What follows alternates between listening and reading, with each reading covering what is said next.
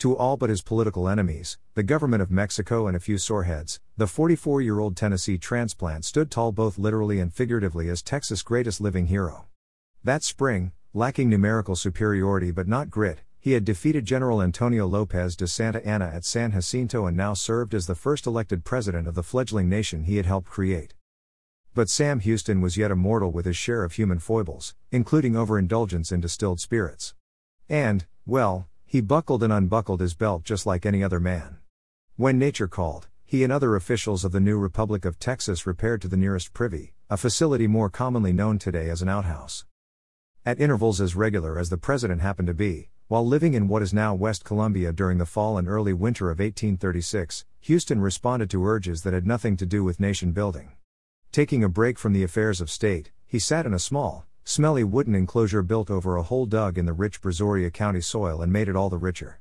Given his propensity to drink, it is quite plausible that while so engaged, he drew one last swig on a bottle and dropped it down the hole, an old soldier unceremoniously laying a dead soldier to rest. While the name of its former owner will never be known, 171 years later an archaeologist uncovered from an old privy pit near what once had been the seat of government of the Republic of Texas, one intact blown glass bottle that dates from the mid-1830s along with several pieces of glass from the same era. Who knows? Laughs Austin archaeologist Doug Boyd, that bottle could have been left there by Sam Houston. Boyd is vice president of Pruitt & Associates, an archaeological consulting firm that surveyed the presumed location in West Columbia of a structure long referred to as the first capital of the Texas Republic. In truth, the building constituted only half of the capital, and there's no way to prove scientifically that Houston discarded that bottle, but it is incontrovertible that Houston took his oath of office on the site. Thanks to a developer's donation of a 337 by 35-foot strip of land along State Highway 35, the historic spot has been transformed into Capital of Texas Park. Dedicated on April 17, 2009, the park features a path connecting a series of granite monuments telling the history of the area.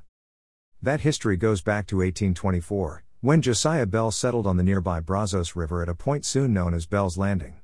A community at first called Marion and then East Columbia eventually merged with the nearby settlement of Columbia, later renamed West Columbia. Since by the summer of 1836 Columbia had more buildings than any other Texas town, not to mention 2 newspapers, the interim government of the Republic of Texas decided it would be the capital city. The nation's business was done in several frame structures put up a few years earlier. The House of Representatives met in a 1.5-story structure built in 1833 previously occupied by a merchant named Lehman Kelsey.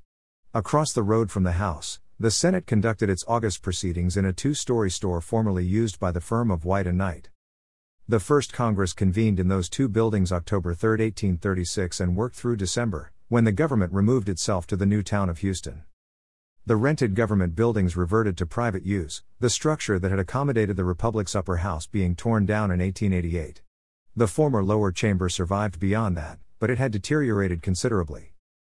It took more than 60 years before some Texans began to appreciate that the old house building had historic value.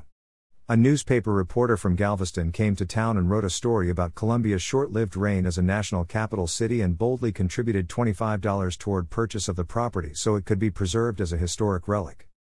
In 1897, a Houston photographer named F.E. Beach took a picture of the old structure, a gaping hole in its roof, and labeled it First Capital of Texas. He sold cardboard-mounted copies for 25 cents.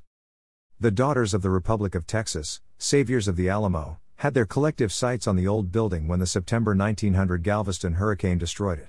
Fortunately, Beach's image and several other photographs survived.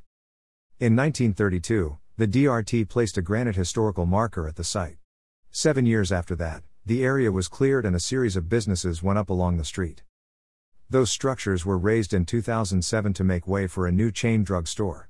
When the existing pavement was ripped up, workers discovered an old cistern and assorted artifacts. Boyd's firm got hired to do an archaeological survey. With help from the Brazosport Archaeological Society, Pruitt & Associates spent a week that December looking for traces of the government structures. They excavated the brick-lined cistern, which they believe dates from early to mid-1830s, along with privy remnants and numerous post holes. Boyd said more archaeological work remains to be done in the area, but that will have to wait on funding. Until then, any other bottles old Sam might have stashed, not to mention more interesting artifacts, will remain buried.